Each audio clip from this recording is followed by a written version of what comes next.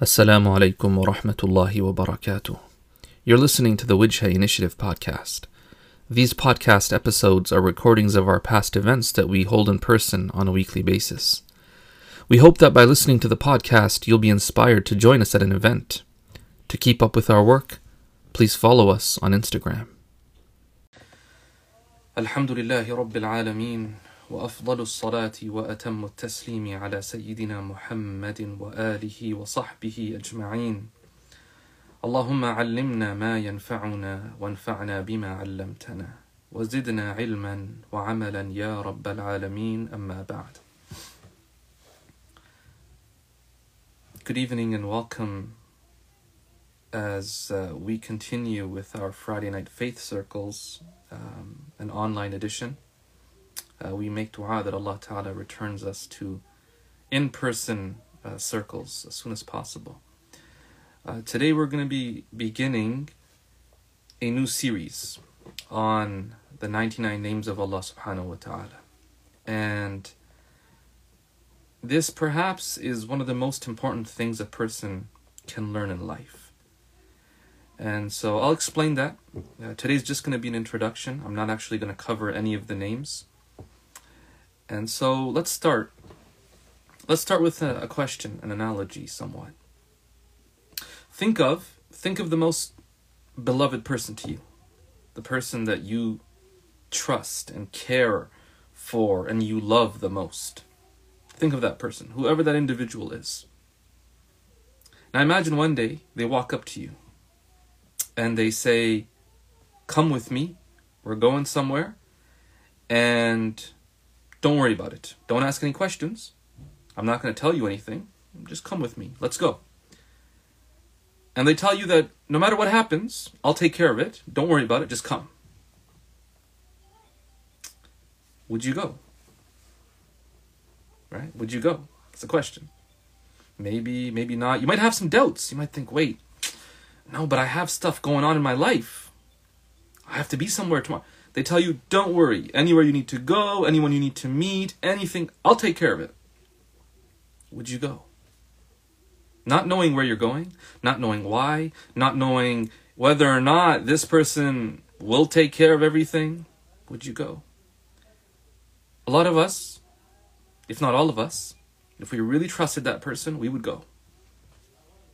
And we would put our trust in this person. And we'd leave it to them. And we go with them. You know, ride or die friend. You know what I mean? Like, let's go. In the Quran, Allah subhanahu wa ta'ala, throughout the Quran, over and over and over again, He commands us and He tells us and He encourages us to trust Him. وَعَلَى اللَّهِ فَلْيَتَوَكَّلِ الْمُتَوَكِّلُونَ. And upon Allah should the believers trust. Place their reliance. Over and over again. And yet, how many of us find it difficult in our lives? Faced with a difficult situation full of uncertainty, and we're not really sure about how to go forward and what lies ahead. And how often do we find it difficult to just accept Allah's decision in that situation and to go forward? Why is that? Why is it that when that friend comes and they ask us to go, we're ready to go? It's because we know them. We trust them. We know that they would not do wrong to us. Whereas with Allah, maybe we just don't know Allah. And I say that with all due respect. I'm not saying that in a condescending way towards anybody. But if we haven't studied the names of Allah subhanahu wa ta'ala, there's a very strong likelihood that we don't really know much about Allah. We don't really know much about who He is. Now, why study these names? Okay, they'll tell us something about Allah. Right, but why don't we just study prayer, like salat? Teach us how to pray. Why not? Shouldn't we just cover like how to fast, how to give zakat? Just teach us those, quote unquote, practical things. Teach me what to do in my life. Why are we starting with, or why are we talking about Allah's names? which is, it's somewhat, it seems theoretical. Let's get to all the practical things that we should be doing in our lives. No? That's a valid question. Well, all the rulings that Allah Ta'ala has set for us in our deen, in Islam, in order for us to practice upon them and appreciate them, we need to be acquainted with the rule maker. Because if someone hands you a list of rules and says, follow these, the first thing you want to know is, who set the rules? They tell you so-and-so, and you start wondering, should I trust so-and-so? Are these rules even just? Does that person have my best interests in mind? Why should I follow these rules? That's one of the biggest mistakes I think we make today. Is so many children are brought up with rules imposed upon them, having no idea why they should follow those rules. Pray. Why? Allah said, you're going to go to Jahannam if you don't. Is that it? Is that really going to be the reason why we pray? Why we do anything? Just to avoid Jahannam? You know, and we have to understand that this is a serious problem for people who are born in societies that are very individualistic. You know, maybe it worked for a certain generation where they were told, just pray, otherwise you're going to go Jahannam, whatever. Maybe it worked for them. They became very punctual with their prayers. Maybe. And even then you could question whether or not they even have the spirit of prayer. But a society wherein people are brought up upon freedom and individualism and choice, liberty, such individuals, people who are brought up in such a society, find it very hard to worship just to avoid Jahannam. It seems like you don't even have a choice. It's like you don't even have a choice. I have to do it lest I go to Jahannam. That doesn't seem like a choice. And such a society promotes choice, and and the individuals who are born into that society value doing things because they want to, because they choose to. And think about it, you know, like this is something that you could start thinking about at a sociological level. In societies where, you know, these values of individualism and freedom and liberty and choice, where they're not so high on the list of people's priorities, right? So more collectivistic societies. Over there you'll find that people don't have a problem just doing it because they're told. Worshipping because they're told. Whereas people in more individualistic societies find it very hard. You know, in the collectivistic societies, if they're told, because I told you so, it's like, okay, yeah. There's a much more obedience to authority. In individualistic societies, and think about your own upbringing, maybe, you know. You know, I've heard many people actually tell me this, where they're going to go pray, and then their parents tell them, go pray. And now they feel like, oh, why you gotta tell me that? Now I'm gonna feel like I'm praying for you. You know what I'm talking about? Like now I feel like I'm praying for you. Why you gotta tell me? I was gonna go pray anyways. Because we're people who want to do things because we chose to do them. That becomes all the more important when it comes to religion. That we want these people born into these societies to worship, where they're going to have to worship out of choice, not just out of the fear of Jahannam, you know, where they didn't sign up for that. And so, a lot of children are brought up being told or being taught, you have to pray and you have to do this and you can't eat this and you can only eat that. And there's all these rules put in place. And they don't know why they're following these rules. They're not really sure why. They're not sure why they should. They're not sure whether or not the one who set out the rules is even worthy of being trusted.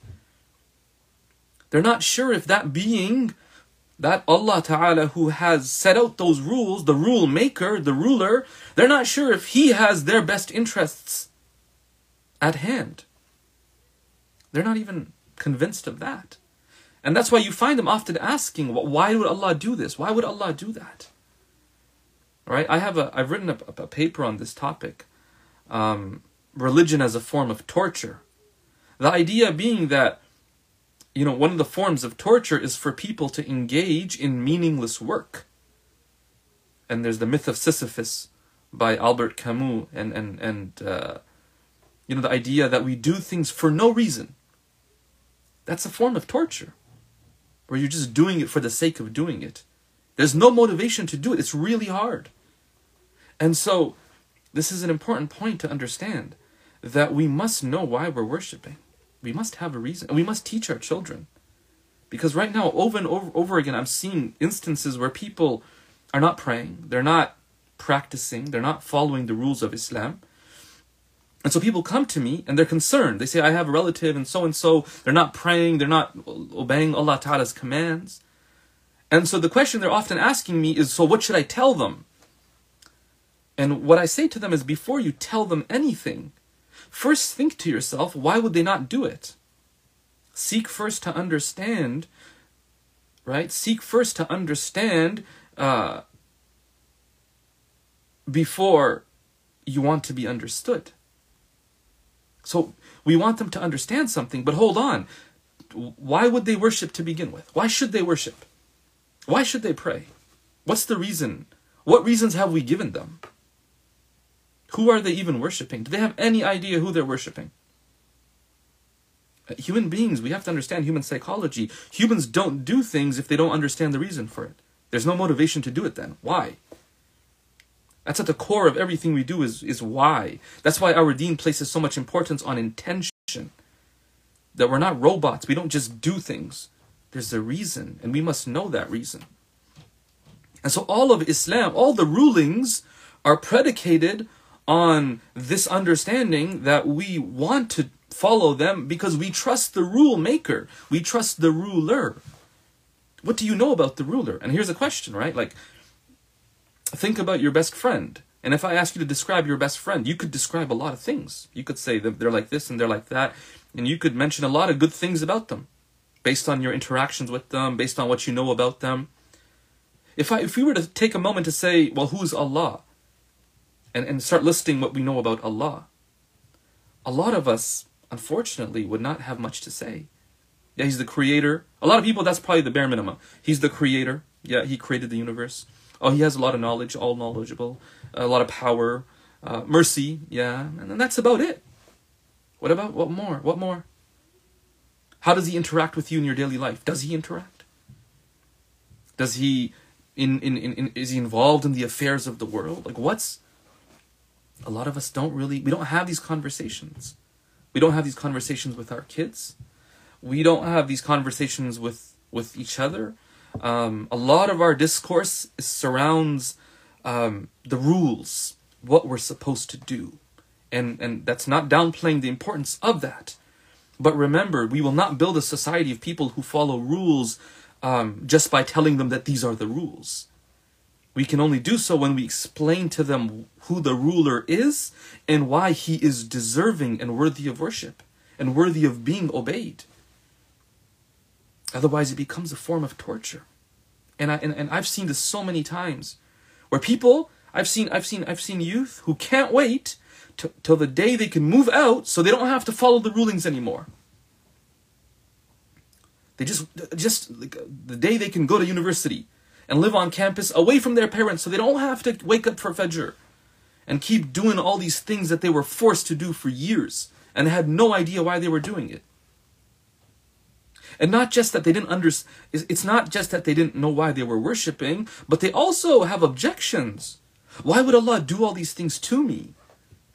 And then, so they're not happy with Allah, and then they're being told, go pray to Him, and go thank Him, and all. It's like, why? Why would I do that? And so really, it's one of the greatest services, I believe, that we do to ourselves and to others when we don't become acquainted with Allah Ta'ala. And you know what's incredible? Is we have no excuse. Because Allah Himself revealed His names to us. In the Quran, you know ayat, the verses of Quran, how many of them finish with Allah's names? How many of them finish with Allah's names? Sami'an basira, right? Aliman hakima. The names of Allah throughout the Quran. And remember, He didn't have to do that. He could just tell us, worship. And we kind of have to do it. But out of His mercy, as a blessing, He revealed His names in the Quran as well as through the Prophet sallallahu alaihi wasallam. And so He revealed these names, He taught us these names, He expects us to learn them, and then He told us, make dua through them. وَلِلَّهِ الْأَسْمَاءُ الْحُسْنَى. Allah says in the Quran, and for Allah are beautiful names. فَادْعُوهُ بِهَا. So make dua to Him using these names. And what does that mean? And this is such a profound point if you think about it. We often just say, oh Allah, oh Allah. We call upon Allah by His name, and that's okay. There's nothing wrong with that. But Allah says, call upon me with my beautiful names. Well, which ones? The ones that are especially relevant to our situation. To our situation. And the beauty of it is, Allah has given us 99 names. I mean, there's more, but the scholars have outlined 99. Some have a few extra as well. But there's that many names for almost any situation we find ourselves in that we can turn to Him. And let me give you an example. Let's say that there's somebody sick and they need, and we're not exactly sure, or we're looking for a doctor. We're looking for a doctor. And so we're not sure where to find a doctor for whatever reason. I know you could say Google it or whatever, but like, let's just assume that we don't have a way to figure it out, right? And you meet somebody and they happen to be a doctor. The interesting thing is, you don't know that they're a doctor. So you talk to them, you're like, yo, what's up? And you have a conversation with them and the whole thing. And the conversation finishes, you go home and you're still stressed. I don't know any doctors. And I have this relative who's super sick. What happened? When we don't know about someone, we don't realize that we could turn to them with our needs at certain times. And so we had a need. We had a sick relative who needed treatment, who needed a doctor. We met a doctor. We spoke to them. We just didn't know they were the doctor. And so we didn't bother trying to explain that we have a relative who needs help. And as a result, our needs went unfulfilled. How often do we not turn to Allah because we don't realize Allah is the one who can help us in that situation? And He has a name for that. He has a name for that. You know, there's a name of Allah, for example, Al-Fattah, the opener. The opener. The one who opens doors. Doors that seem shut. Here's a question. There are many of you who may be struggling to get married. And we make dua, oh Allah, help me. What if we were to make dua, oh Al-Fattah, oh the opener of doors, open for me a door where I can meet the one whom I'm destined to marry. What if we were to make that dua? How different that dua would be when we're calling upon Allah using that specific name that is especially relevant to our situation. Oh Al-Fattah, open for me the door to sustenance. Open for me the door to marriage. Because sometimes it seems like all the doors are closed on us. We don't really know where to go. We've tried everything. It's all shut. It seems like that.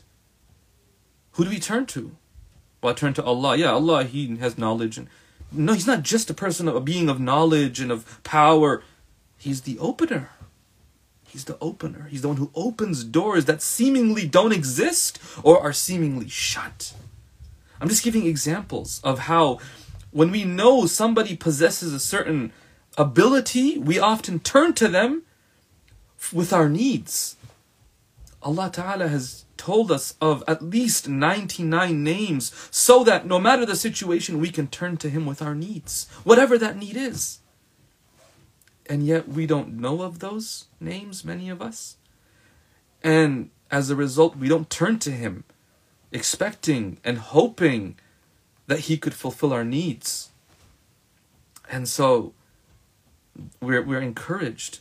In the Quran, Allah commands us, make dua using these names. It's a really powerful teaching. Now, one of the other benefits of studying the names of Allah subhanahu wa ta'ala, and I think this is probably one of the more profound benefits, is in our lives, we are surrounded by situations that don't make sense to us. Something happens, we're not sure why. Something's going on in our life, we're not exactly sure like what to make of it, how to interpret it. What's going on here? Allah subhanahu wa ta'ala. So there's two things here. One is, even if we never understand what's happening, knowing that it is Allah who is in control, who is, figuratively speaking, to give an analogy here, or metaphorically speaking, pulling the strings of the puppets of this universe. Allah is the one who controls everything, and He does it in the unseen that we just don't see how His system works. But through His names, we can begin to trust that no matter what happens, it's happening under the supervision and the knowledge and the wisdom of Allah, of a being that's worthy of trust, a being that's worthy of being relied upon. That's if we never understand. But if we want to seek understanding, we can reflect upon the events of the universe and of the world in light of the divine names. And so if you see somebody being raised in rank in life, they're acquiring status, that they're becoming a person of benefit to humanity, understand that that is a manifestation of one of Allah's names, Ar-Rafi'. One of Allah's names is Ar-Rafi', the one who lifts, who raises. So you look at somebody and say, how's that happening? Why is that person, why is their rank being elevated? Because that is the doing of Ar-Rafi'. You see someone fall from grace. That is Al-Khafid, the one who debases. Fir'aun, what happened to him? That was the doing of Al-Khafid. We begin to process what's happening around us in light of those divine names. When we see a mother's love, we understand that this is one manifestation of one of Allah's names, Ar-Rahman, the All-Merciful, the Compassionate. Right? These are important things for us to learn so that we can make sense of the world around us in light of those divine names. Now, how do we act upon this knowledge? Of course, that's a question. Well, we'll learn the names, but then how do we act upon it? Where's the practical element of it? We live our lives with the awareness of these names. And so when I learned the name of Allah Ta'ala, As-Sami', the all-hearing, then I become careful with my speech. I become careful with my speech. And every word that I utter, I think that As-Sami' is listening to me. I learn Al-Basir, the all-seeing. Now I'm careful about what I do. Yeah, sure, I shut the blinds, I shut the door, I turn the lights off, no one can see. But Al-Basir is watching me, the all-seeing can see me. Right? There's a poem. وَإِذَا خَلَوْتَ بِرِيبَةٍ فِي ظُلْمَةٍ وَالنَّفْسُ دَاعِيَةٌ إِلَى الطُّغْيَانِ فَاسْتَحْيِي مِنْ نَظْرِ الْإِلَهِ وَقُلْ لَهَا إِنَّ الَّذِي خَلَقَ الظَّلَامَ يَرَانِي.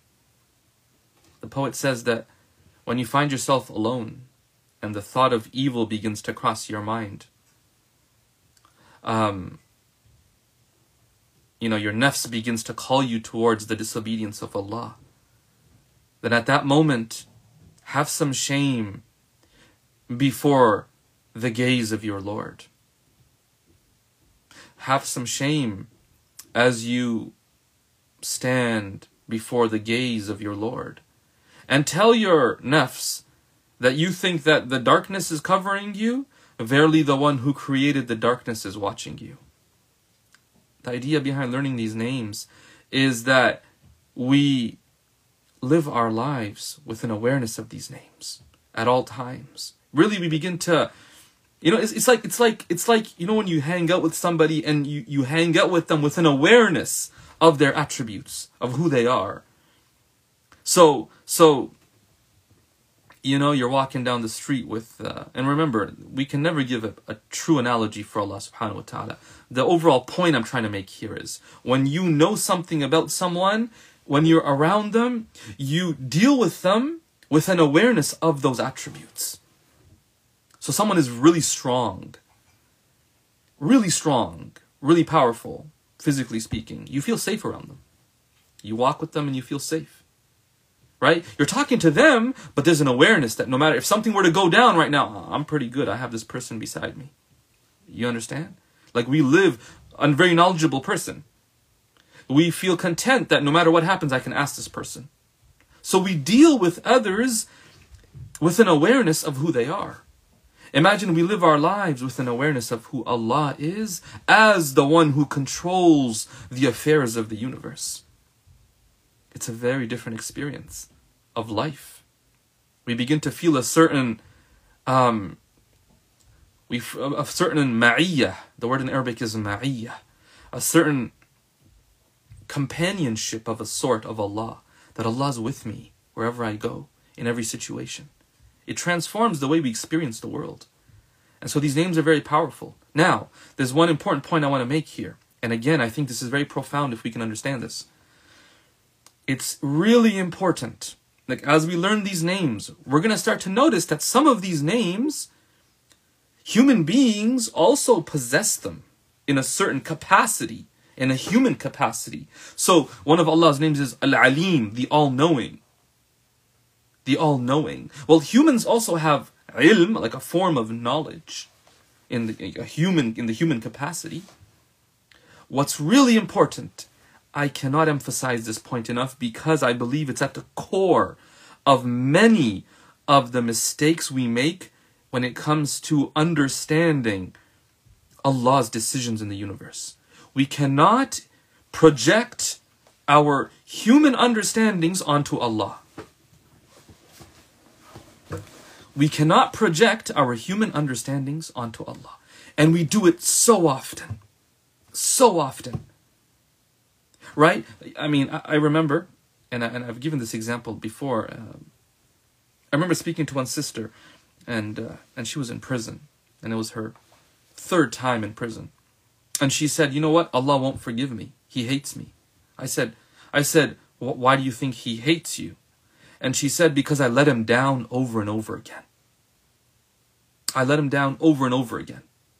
Meaning, the first time she went to prison, she said, she told Allah, oh Allah, if you, and she begged Him, made a lot of dua, recited Quran, and said, oh Allah, if you allow me to leave prison, you free me from prison, I will never come back here. I'll make sure I live a good life. You know, a lot of us do that with our sins. Oh Allah, this is the last time, I won't do it again. Forgive me. And then we go back. Well, she was living the consequences of her decisions in this world. So she's in prison, she was set free, and then she went back a second time. And made dua again, oh Allah, free me again. And the third time now, she's like, I kept making promises to Allah and I kept breaking my promise. Allah, He probably hates me now. He's not going to give me chances. He's not going to trust me. This is so important. The mistake she's making in her understanding. What's the mistake she's making? She is projecting human tendencies onto God, treating Him like a human. And that's a huge mistake in understanding. And that stems from us not knowing who Allah is. What was the mistake she made? She believed that Allah is just like any other human. And think about how when you deal with humans, right? If I make a promise to you, hey, I'll be there tomorrow for whatever, 8 o'clock, and I don't show up. You're upset. You think, man, why'd he do that? He stood me up like that. But you say, okay, you know what, maybe I'll give him a chance. So you give me a chance the next day, and I don't show up. And I do this 2 or 3 times. What happens then? Then you lose trust in me. You say, no, that's it. That's enough. I'm done. You keep saying that, but you keep letting me down. We give up on people. And we lose trust in them. We begin to dislike them when they let us down. So the mistake we can make is beginning to think, well, then that must be how Allah is too. Because we think of Him like a human, just like anybody else. That's not who Allah is.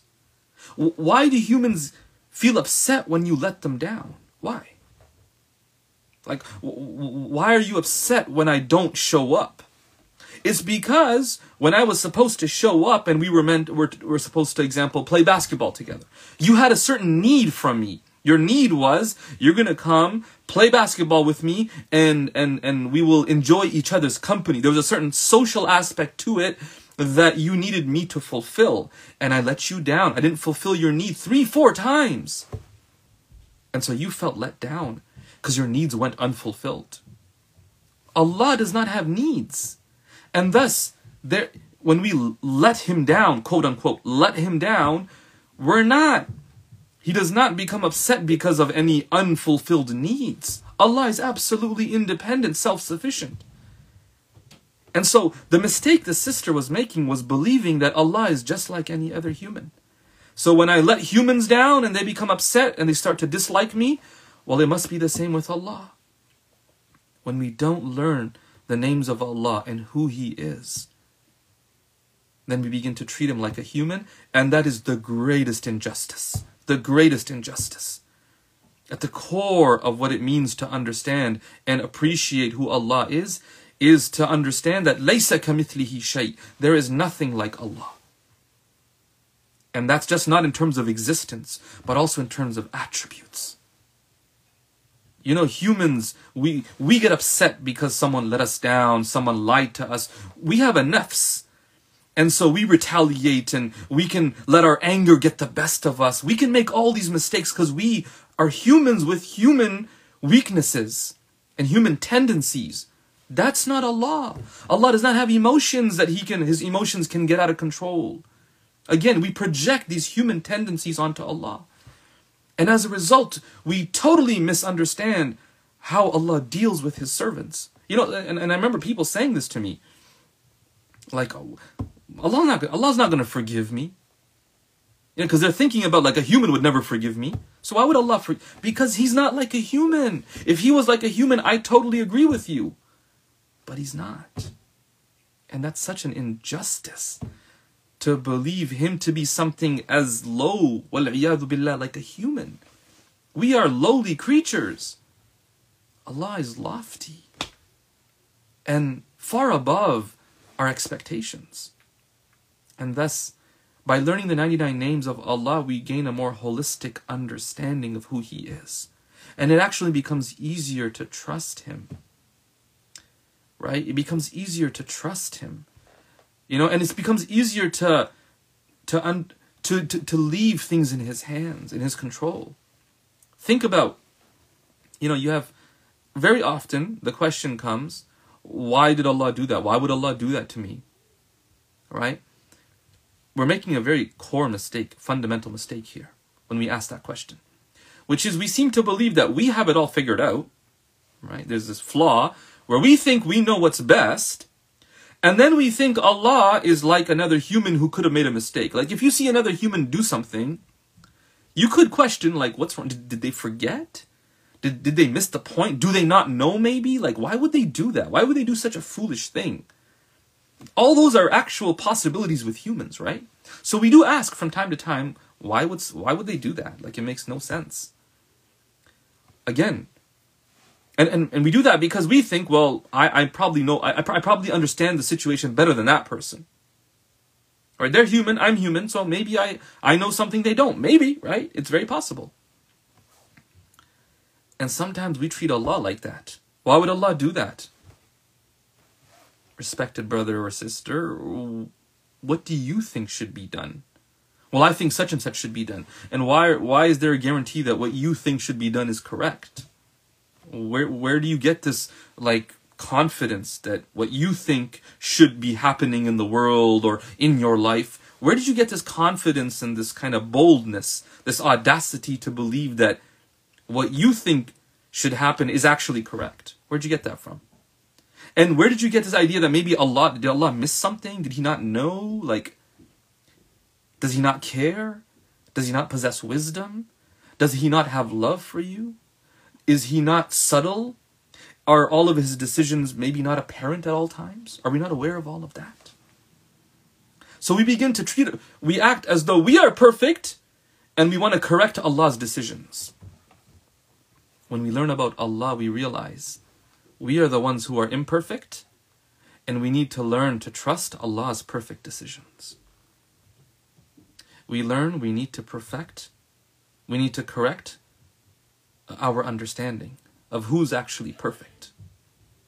Right? We recognize our flaws and deficiencies and recognize Allah's perfection. And that He is worthy of being trusted. I mean, it's such a fundamental mistake I see people make over and over again.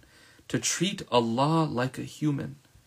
Please, if we take one thing from this whole series that we go through, is do not ever think of Allah in human terms. That He possesses the deficiencies and the flaws and the weaknesses and the biases and the emotional imbalances of human beings. He doesn't hold grudges. You know, some of us, maybe we've even read, the epics and the tragedies from the Greeks. The plays, Homer's Iliad and the Odyssey, and we hear about the gods and the way that they behaved, and our deen comes and erases all those notions. Those gods, they act just like humans. They get jealous of humans. Like, that's a false notion of gods. We cannot allow that to creep into our minds. That's a flawed understanding of who Allah is. And so when we learn Allah's names, a holistic understanding, we begin to realize that we're in good hands, no matter the situation. Something will happen to us, and we will be confused. But we know that Allah knows. Is Allah unaware of my situation? No, He's Al-Alim. He knows. Is He in a bad mood today? That doesn't happen with Allah. There's no moods. He's not a creation. He's not a human. He's Ar-Rahman, Ar-Rahim. Every day, every moment, every second, in every interaction. And so, whatever is happening to me is happening coming from a Rahman and Ar-Rahim Lord. Okay, but like, what's the meaning behind this? Maybe there's no meaning. Maybe it's just happening. No, He's Al-Hakim. There's wisdom in everything He does. But maybe he's just, his anger got the best of him. No, He's Al-Adl. He's all just. Yeah, but maybe His justice is a bit severe today. But no, He's Al-Wadud. His justice is accompanied with His love. Yeah, but I don't really see the love. Yeah, He is Al-Batin. He is Al-Latif. The one who does things in a manner that's not always apparent. These names guide us to a correct and a more accurate understanding of what's happening to us in our lives. And so, it's really important that we study them. And each week, inshallah, we'll be going through one name or potentially two names, depending on if there's a relationship between some of the names of Allah Ta'ala. And ultimately, we just hope to increase in our love for Allah by knowing who He is, that we love them, that we love Him. When we know something about someone, it helps us build an attachment, an appreciation, a love for them. The more we know about Allah, the more we can learn to love Him. And the more we can begin to see the impact of His decisions in our lives. And we can constantly remind ourselves that as this ship of life, traverses through the tumultuous waves of life and up and down, and sometimes you feel like it's just going to flip and you're going to lose it all. Know that everything lies and happens under the control and the watchful gaze of an all-merciful and all-loving Lord who is all-wise and knows what's best. And inshallah, we will cover these names one by one as we go through in the coming weeks. May Allah subhanahu wa ta'ala grant us this understanding, the ability to complete this series. It's a long series, so many names, but we cannot avoid the series just because it's long. I really believe it's at the core of our deen, because we don't actually connect with Allah Ta'ala at a deep level through Aqeedah.